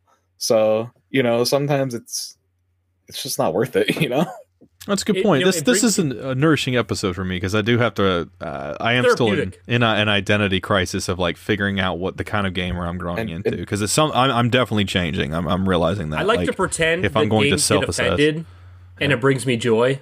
Like I like to pretend that the game itself can get offended. Like I beat Arkham Knight, and then like a thing pops up and it's like collect all the Riddler trophies to get the real ending, and I'm like nope, and I exit the app and I turn the Xbox off. I like pretending that I have offended the game because I'm like, what you're asking me is so asinine. There's no way I'm going to do it. No way. Hey Nestor, though, man, you know the speaking of Super Mario Odyssey, though, is I have this thing where like that I used to have because I think it was because of video game movies, like movie game tie-ins and stuff, that I would go see a movie, then I would play the game after, and it would let me live in that world still. I have a feeling that when I walk out of the Mario Brothers movie, that I'm gonna be like, I have to play Super Mario Odyssey when I get home. Oh yeah, boy, aren't I like? And then I'll have like an angel, little me on the shoulder that are like, "Gee, are you glad you bought that Switch last year?" I don't know why it sounds like Mickey Mouse. Nestor's gonna be so salty because there's going to be people all around you, Nestor, that are like, you know, I've actually been like a really big Mario fan my whole life. Like Mario's like my favorite thing. I have like all the games. I have like a t-shirt. Like, yeah, I've loved Mario. Mario's basically my character. And then Nestor's going to be like, yo, I've been around you for a long time, and I know that shit's just a passing phase for you. Like, shut the hell up. This is my shit. You go, yeah. It's like that one meme where it's like Nestor, but it's like Nestor's like the dude from Breaking Bad. He's like, you go to see Mario Brothers to get inspired to play the video games more. I go for the plot. I go to see it for the plot. We are not the same. I'm the only dumbass there for the plot, bro. In a Mario game. No, but I can't wait though for that, man. I mean, I know we already talked about it, but dude, it's like it's nice to see video games get adapted again. Like, I don't care if they suck, man. I just get excited to see these things transition. You know, like even that Mortal Kombat movie in 2021 or 2021. Yeah. Not good to me. Had a couple redeeming qualities, but otherwise wasn't good to me personally. And you know what? I was still glad to see it get on the big screen. Is it better or worse than the Halo TV show? I'm being dead serious. I'm not trying to hate. Genuinely. I'm not even trying to be funny. The Halo series is the worst video game adaptation I've ever personally experienced. Now, granted, I haven't seen a lot of Uwe Boll films, so maybe that'll change. But the Halo one is the worst. Do you think critically? I just have to ask. I'm not judging the answer. Do you think critically, Halo the TV series is worse than the original live-action Mario movie? Critically? Yeah. Okay. Because I think the different. I mean, it's hard to compare because you're neither of them respect their source material. You're looking at a film versus a television series, so they both have very different ways of navigating their narratives, but. The difference with Mario Brothers is it tells a coherent story, even though it feels like it's not as related to the game's source material. It still tells a consistent story with characters that have development. And it's over. Whereas the Halo series does do that. Yeah. But but the Halo series is very combative with its own like source material. Like it almost never see Bob Hoskins' butt cheeks. Yeah, which is a shame. But the Halo series feels like it's actively combative with the source material. Like it almost.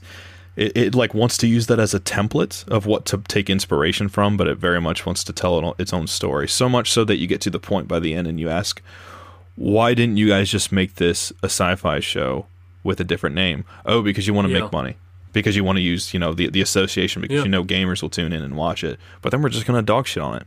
Do you remember what your original review score was? Was it a 3 or a 2? I mean, now I think it was a 2. Well, your original was a 3. Now, but my original probably a 3. I think. Yeah. I think it was a 3. Now it's probably a 1. Yeah. Okay. See, I said a 5. I stick with my 5. There's people out there that like it, and I would never dissuade people from that. Like, like you bought it on 4K or whatever, Brian, and I'm just like, I still haven't watched it though, surprisingly. Yeah, but no, I mean that's cool. Nestor, what's your overall opinion on that show? I still haven't seen it, dude. Oh man, I wish I was. Plan to or nah? I think that I'm good at discerning whether or not I'm going to like something just from doing my research on it. And I'll eventually watch it, but I don't think I'd like it if I watched it. Yeah. I enjoyed it personally. Like I was entertained by it. Like it's something I could rewatch and have a good time with, which is more than I can say for Josh. I mean, it feels like I watched it because like when all the episodes are coming out, I was listening to you guys talk about it. I was listening to the guys over at Evolve talk about it. I was listening to Angry Joe talk about it. So I was just getting a wide range of opinions from wherever I could. See, man, like Angry Joe frustrates me so much too. I've been a big fan of his for a long time, but like when he was covering the Halo episodes, of course he's angry and overly critical, which is fair because first of all that's just shtick, but also the Halo series wasn't good. But then he goes right into a couple months later, he reviews the Rings of Power, and I know Josh feels not as good about Rings of Power as I and other people in this community do, but Joe made it seem like Rings of Power was basically the quality of the Halo show. Like he way overreacted. I thought Angry Joe's Rings of Power reviews it hurt his credibility in my mind. I thought they were awful reviews. It was whiplash going between you guys and him for sure, but it's funny still all the same. Yeah. No, I don't know. I don't. You got mind any closing thoughts, guys? Well, I don't mind. Got a baby. Oh, you're good, man. Well, I'll just say well, you go ahead, actually, Nestor. You go ahead and take your time with it, buddy. Take your time. Shoot. Well, yeah, I'm excited for the Mario movie. I'm excited for Tears of the Kingdom. I didn't get to bring it up, but I'm excited for Pikmin 4, dude. I've been waiting for that one forever. Talk about it. 4. We don't know jack about it. All we got is Pikmin 4 is coming out this year after Miyamoto's been saying that it's almost done for the last 5. So, Nestor, is that fun for you? Go ahead, Brian. Sorry, Josh. Go ahead. Oh, look at us being polite again. Nestor, do you have, for you as more of a Nintendo fan, is it more exciting for you to kind of know as little as possible? Or do you sometimes find yourself wishing that you got more exposure with your games so you could have a little bit more just info on them? Because, PlayStation, Xbox, we get a little bit more of that than Nintendo does. Yeah. Shoot. I mean, I don't know. I guess I don't really. It's part of what makes Nintendo special. Yeah. Part of the thing about Nintendo games is that, like, I don't care if I get spoiled on them because half of the time you know how they're going to go anyway. When you play a Nintendo game, it's about the journey. It's about the gameplay. So you're making me want to play Super Mario Odyssey this fucking episode. Yeah, you should play Super Mario Odyssey. I will play it for like 45 minutes today. That's genuinely possible. But yeah, man, I don't care. Like as long as I get time with it, I know I'm gonna like it. Do you believe? Oh, what's up? Sorry, I didn't. No, you're good, dude. Go ahead, Go for it. Sir. In love after love, I can feel something. Oh man! I was going to ask you if you believe that the Metroid Prime remake for Switch is done and they just are just sitting on it. Yes, you believe that? You've heard that, I'm sure. I want to buy that because I've never got to play it. Like I love Nintendo to death. They would do something as asinine as that, right? Absolutely. Like I've been waiting for it to come out too because I haven't really played them either, and I'm like, well, the Wii U shop's going to close down soon, and I can just get it on there for $20. They're probably wanting you to buy it there first. I know, and then it's going to come out, and I'm going to be pissed. Yeah, totally fair. But yeah, no, that's what I'm looking forward to for the most part. Hopefully, getting a PS5 this year. We'll see. Yeah. Hey, that commercial they put out advertising they're going to have more was the shortage has ended. Man. Bless. Yeah. Other than what that, a great commercial. And the PS5 has a lot of games on it. Yeah, something you're not used to on Xbox. I mean, I still don't feel that way personally, but I like what they have. I haven't had a PlayStation since. Josh just ignored me. I love the persistence there. That's great. Yeah, I haven't had a PlayStation since PS2, and I got that for free from my cousin. So it'll be nice to head back. If you have trouble like getting the money for the PS5, the trade-in value on the Xbox Series X is actually really high. I don't want to trade my Series X. Brian says it with the biggest shit-eating grin on his face. Sony fanboy. I'm holding back laughing. That's so funny. You know what's funny though? Actually, between this and like what I've said and like Redfall and like Halo TV show, we've actually done a lot of shitting on stuff in this episode. I'm surprised people are going to think this is a Sacred Icon negative episode for sure. No, well, I'll say this. I'll say this to round it out a bit though. There is so much coming out this year. I think that's what's exciting. Is like this year feels like an exception to like the last several years because there's been nuggets of like just absolute gold, whether it's been like movies or games or stuff like that the last couple of years. But it's been very much like climbing back to a consistency after the pandemic, like pre-pandemic. And this year feels like this proverbial shotgun blast of like games and then movies. Like every week it feels like there's about to be movies coming out. I mean, I've already seen some, already, but then with games, it's like it already feels there. And I mean, granted, stuff could change. I remember early last year, and it was like Elden Ring, and you had Horizon and some other stuff, and then it just everything was like delayed. But it does feel like a lot of stuff is coming out this year, and if the rumors are true, and some of the Xbox stuff is coming out. Like some of their big stuff is rumored to be coming out prior to like when the E3 season is, even though they confirmed they're not going to be there and all that. It would be amazing to see those come out. So the games we already know about come out, and then when it comes time to like show off what all the new stuff, the cool stuff, that the new stuff gets its focus. Like instead of this regurgitating shit we've already been waiting to come out. So, but there's just so much cool stuff. I mean, like. Just to name off a couple games, guys, just for you guys, like listen to this. I got this in alphabetical order, but Atomic Heart, that's coming soon. Avatar: Frontiers of Pandora, can't wait for. I mentioned Baldur's Gate 3. Dead Space Remake came out. Diablo 4, we didn't even mention. Disney's Dreamlight Valley gets an official like release this year, which is already in early access. It's a sleeper hit. Rebirth may come out this year. Final Fantasy 16. Hogwarts Legacy, mired in controversy, but that's coming out. Tears of the Kingdom, Like a Dragon Inshin. Spider-Man 2, we mentioned Redfall, Replace, Resident Evil 4, Starfield, Star Trek Resurgence, Jedi Survivor, Street Fighter 6, Wulong, Fallen Dynasty. It's a ton, bro. Josh, why didn't you mention Hogwarts Legacy? Aren't you really hyped for that one? Well, I'm kind of in between on it. Like, I am interested in playing it, but at the same time, it falls into that category of, like, there's a lot of, like, collectible stuff and whatnot, and I'm like, I am interested in the story, but I just don't know. Like, I'm really trying to... There's that part of me that I don't want to go into that tangent, but just to summarize, there's that part of me that always wants to buy these games on launch, but I'm like, do I really need to? So I'm really thinking about it. And I mean, I get off Wednesdays and Sundays from work, right? So I don't typically get like when a game releases, like when it actually has its release. Everyone else has hopped on and playing it. I don't have that experience. I kind of miss out on that. But if you get the deluxe edition, you pre-order it, you get it like a week before, basically, a few days before or whatever, and I'd be able to play it. 3 days. Yeah, 3 days. I'm sorry, not a week. But I'd be able to play it essentially on my day off. But I'm like, I kind of just really am having a great time with Dragon Quest, and I think I might just do that. I mean, I might switch as it gets closer, but long story short, there's so many good games. There's so many movies coming out. I've mentioned on Cinema This, and it's just like, that's fun for me. I thrive off having things to look forward to, and when I spoil, Brian like does this too in a lot of ways, but like even when I spoil myself on some things, like with certain movies, like Marvel movies especially, I love spoiling myself. And Erwin will throw his hands up in the air and I'm like, why do you do that? And I'm like, you know what? It doesn't ruin the experience for me. Sometimes it sets my expectations, which I personally need. It helps me. But it also helps me just get real excited to see what it looks like. Like whatever is mentioned, getting to see what it looks like just gets me excited for it all the more. And I thrive off that. And I'm not going to say if I didn't have things to look forward to that I'd be depressed, but I mean, I do like being able to look ahead. I know what's there in my life that I love and what I enjoy. I know myself, but I also like having new experiences to look forward to.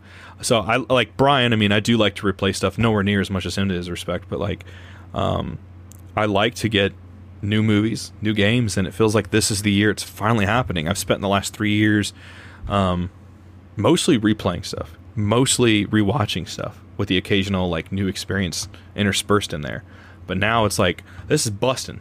You know what I mean? Like blue balls in the gaming industry, blue balls in the cinematic industry, and now it's just go, just getting out, and it's all coming out. One big load of games and movies. I'm here for it. I can't wait to play. I can't wait to watch. We went the whole podcast without that. Thank you. You knew it was coming. Let's go. Let me pass around just a quick quick response. Pass around these nuts, Brian. Well, sounds like they'd be pretty heavy.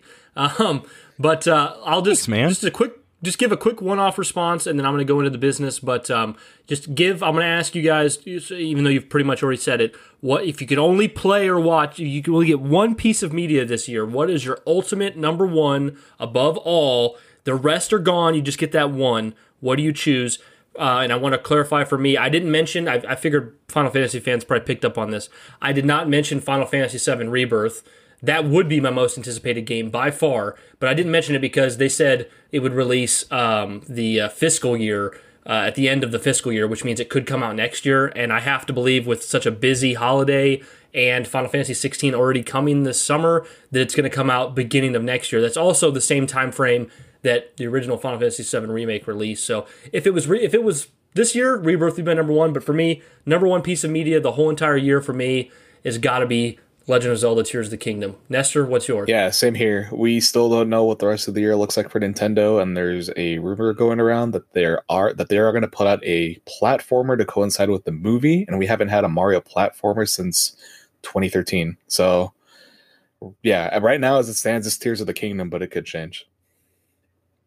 Okay, what about you, Josh? What's the number one? Number one thing is absolutely 80 for Brady, this football movie with all these old grannies that go to see Tom Brady. I can't wait to be in the theater with my sweater that says I love grandmas, and I'm going to be there with all these horny gilfs just watching this movie. So I can't wait for that experience, man. It's going to be a good time. I hate Josh sometimes. No, but for real, probably Baldur's Gate 3. It's hard because, like I said, it only has a PC announcement. I got a laptop. I'm not going to be able to play it, and I'm not even going to try to play it. But that's your number one, but you might not be able to get it. Yeah. So It's one of those things I'm like kind of holding off being super excited.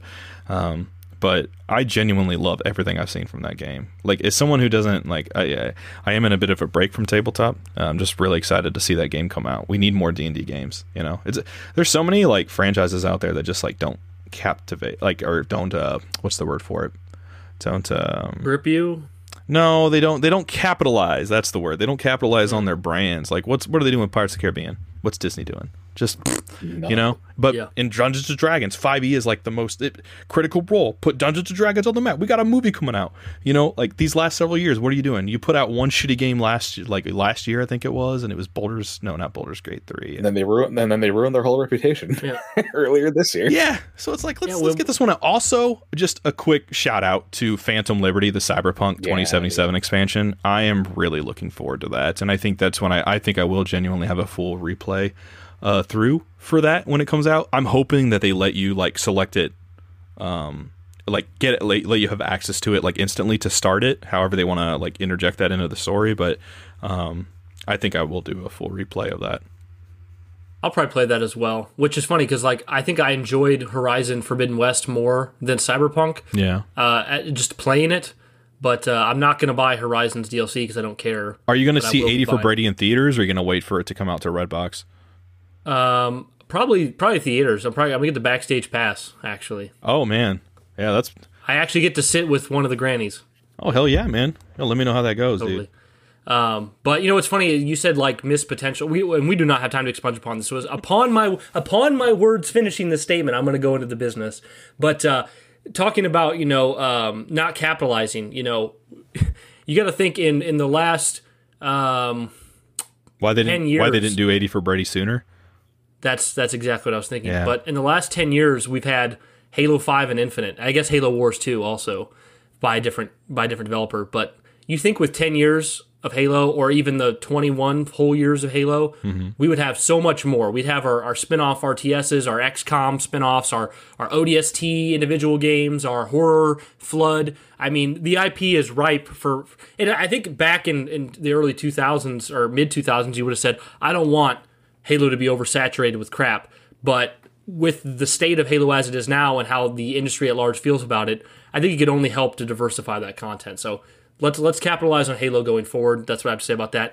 But guys, if you want to follow Sacred Icon on Twitter, we are at Sacred Icon Pod. If you want to follow Josh, he is at Jedi Knight Joshy. I am at Brian's Bane. Nestor, you just at Green Plumber or 64?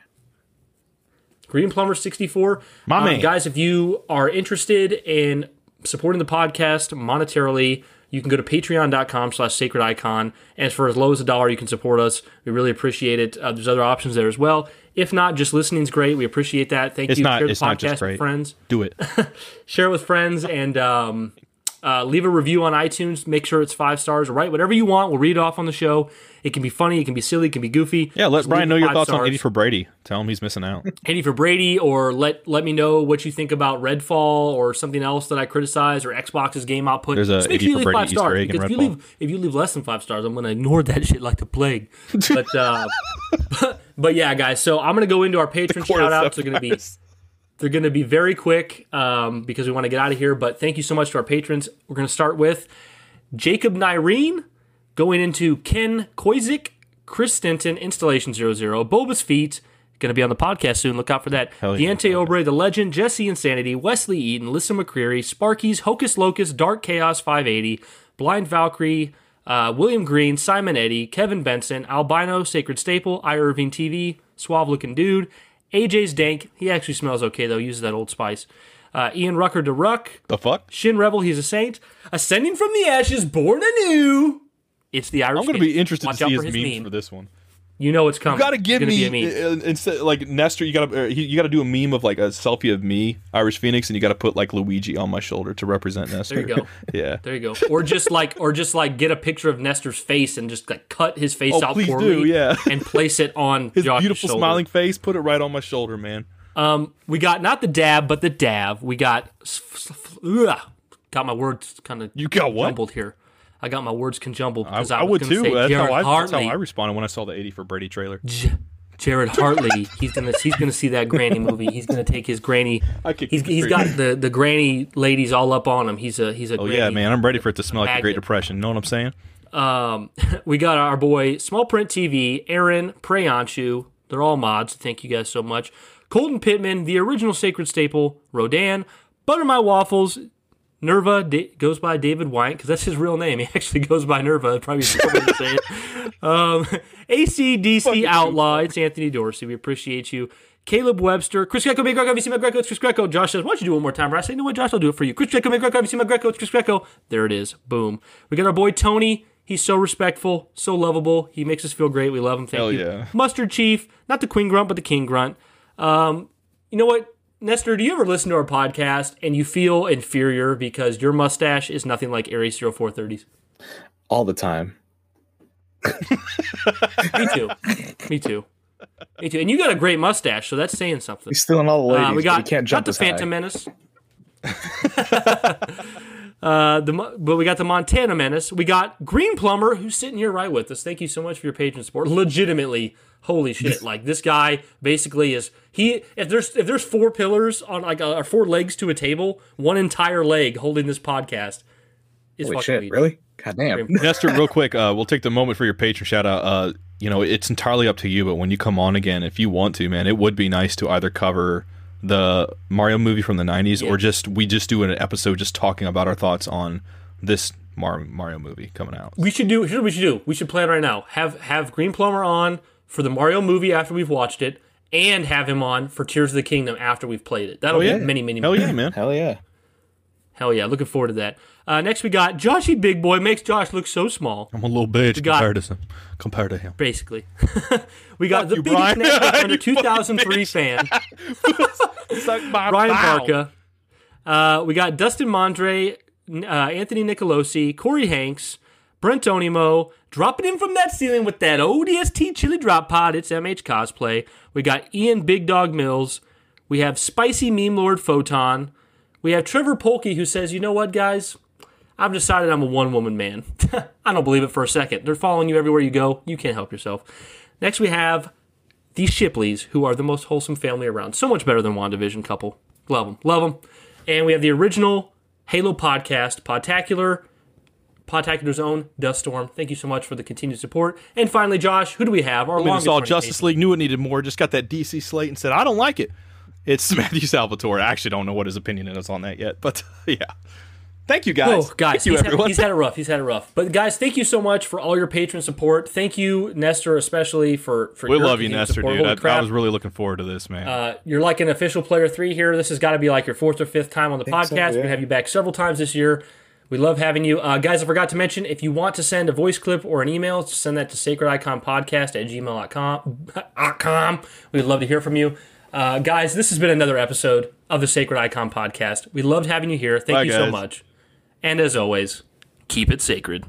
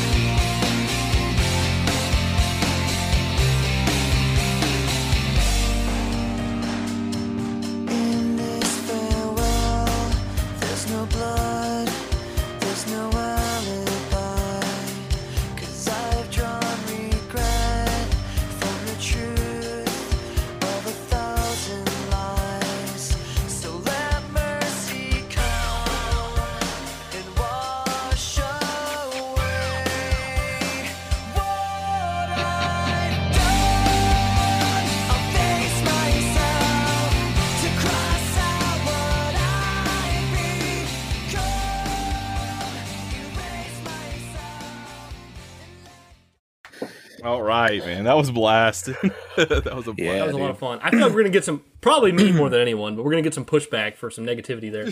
That was us, though. Mostly me. I mean, crap. We never got back to that question of which game I thought was gonna suck. Probably, Suicide Squad Kills the Justice League.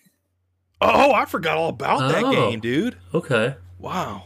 Oh, shit. You know what? I forgot about that game too. That's a game that, like, if you'd asked me 5-6 years ago, I would have said day one. But now I really doubt I'm going to buy it. And actually, I think I was going to tell you, Josh, but it seemed irrelevant at the point. I think that's actually even a way better answer than Josh's, because when I asked the question of which game do you think is going to fail, I didn't really clarify it. But what I meant was based on games that people are setting up to be successes. So your answer of Redfall, Josh, I feel like most people are pretty shaky on that already.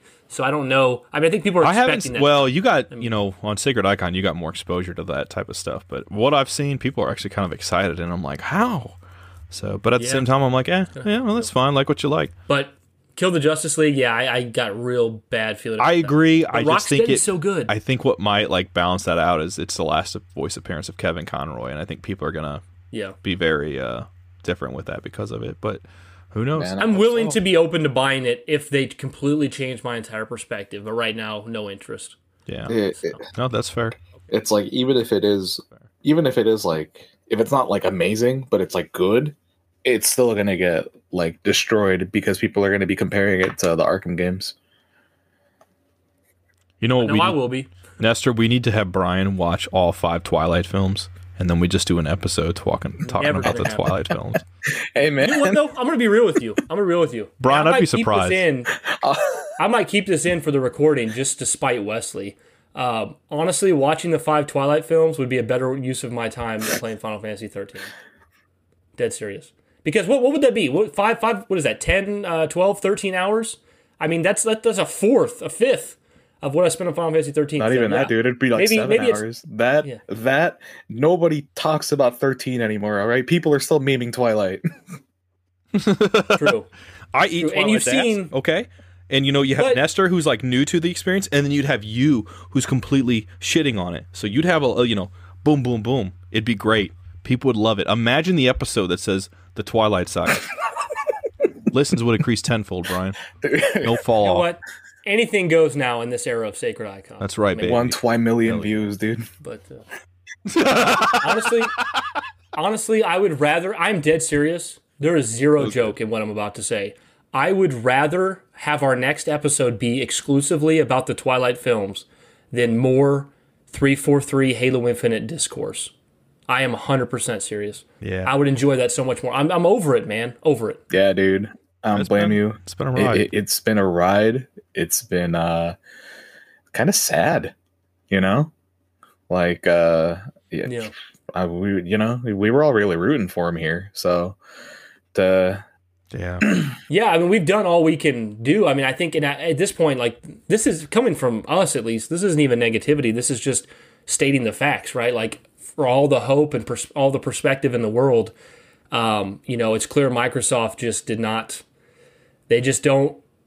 It seems too unfair to say they don't care, but it seems like they don't care because it's like, I know you gave the studio the money, but you just haven't made sure that they have the proper help that's not contracted, and you haven't given them the proper follow up, and you laid these people off, and you've just so many of the decisions it seems, and that's what underlines my distaste for Xbox right now is to me it seems like they're investing all of their manpower into things that I don't care about as a gamer. Like, you can make Game Pass the best service in the world, but it's not going to affect me as my hobby is gaming and my passion is gaming, and I want to play these revolutionary experiences that stick with me, these stories and characters. And I'm getting that from Sony and Nintendo. I'm not. I think it really just comes down to the studios that they've had haven't done the best. I mean, you look at Crackdown 3, for example, and it didn't do too well. Even though I had a great time with it, but I think all the buying in other studios and stuff, I mean, I think that's makes me nervous. They're looking at that stuff. They're trying to look ahead and probably cutting their losses with Halo. Like, the multiplayer stuff will bring us revenue and also keep players playing, but right now it's just it was juggled so differently. I think they're just like, you know what, that's going to sit on the back burner for now, and Whatever those guys have planned there or want to do, they're probably going to try to do, but we're going to have to go through a whole other like 5 plus years of waiting for that, and there's plenty of other things to look forward to in the meantime. Like, I don't need to eat, sleep, and breathe on Halo every day. When it comes out, when it's ready, I'll be there. I think the saddest thing for me too is that for me personally, as someone who primarily cares about the campaign, Halo Infinite was such a huge win and such a return to form. It's a game I genuinely love. Top 25 games of all time. I love Halo Infinite. But it's the one that failed. It's the one that failed the most gloriously. Like, this failed more than Halo 5 did. And it's just a matter of circumstance. And it doesn't matter what I think. It's just, that's just... Well, and they've also suffered, too, because it's like live service games are like on the decline. I'm not saying they're going away. They shouldn't have made it a live service game. The decline. Yeah. But I don't know. I, still love it. Yeah, man. I mean, if I'm playing anything, it's Mario or it's Halo. Like, I've been logging on to multiplayer every single night. It's just because I get like 5 rounds in, and it's fun. That's where I feel so tired with the discourse, right? Because I could sit here for 2 hours telling you how Halo Infinite had a great campaign, great multiplayer. I still come back to it just as much as any other Halo. To me, like, the criticism towards the game feels so unwarranted. But then there's the opposite side where it's like the whole industry and the fandom and Microsoft and 343 itself is making it very clear that there is severe problems. So it doesn't, as much as I want to defend it and say like, hey, it's a lost cause. The industry has decided, the fans have decided this was a fail, and it is, and because of that, it is a fail. It doesn't really matter, So I'm just so sick of it. Like, it's funny that I'm talking about it right now because it makes it seem like I'm not sick of it, but like I said, Twilight next week, I'd be down for it before this, for sure. Yeah. But preferably not that either. It's just like I'm like that little kid from The Incredibles. It's like, what are you waiting for? It's like, I don't know, something incredible. Community's just like, yeah, me too, kid. The next Halo game's called Halo Incredible. Oh my god. Yeah, Halo Infinite was a poor choice of words for this game. The 10-year plan was a poor choice of words. Made with the best of intentions. Yes. Yeah, man. Yeah. That's what's tough about it. Okay, guys, I need to help out with the baby. So, man, Nestor, this was genuinely a blast. Yeah, you're one of my favorite people to have on, dude, and always is a good time. So I love that we had like a half hour's worth of like talking before we actually got going, and we still got like 2 hours on most of it in. So that's awesome. Yeah, man. Yeah, this was a blast. Okay, guys. Well, I really enjoyed it. I'll talk to you guys soon.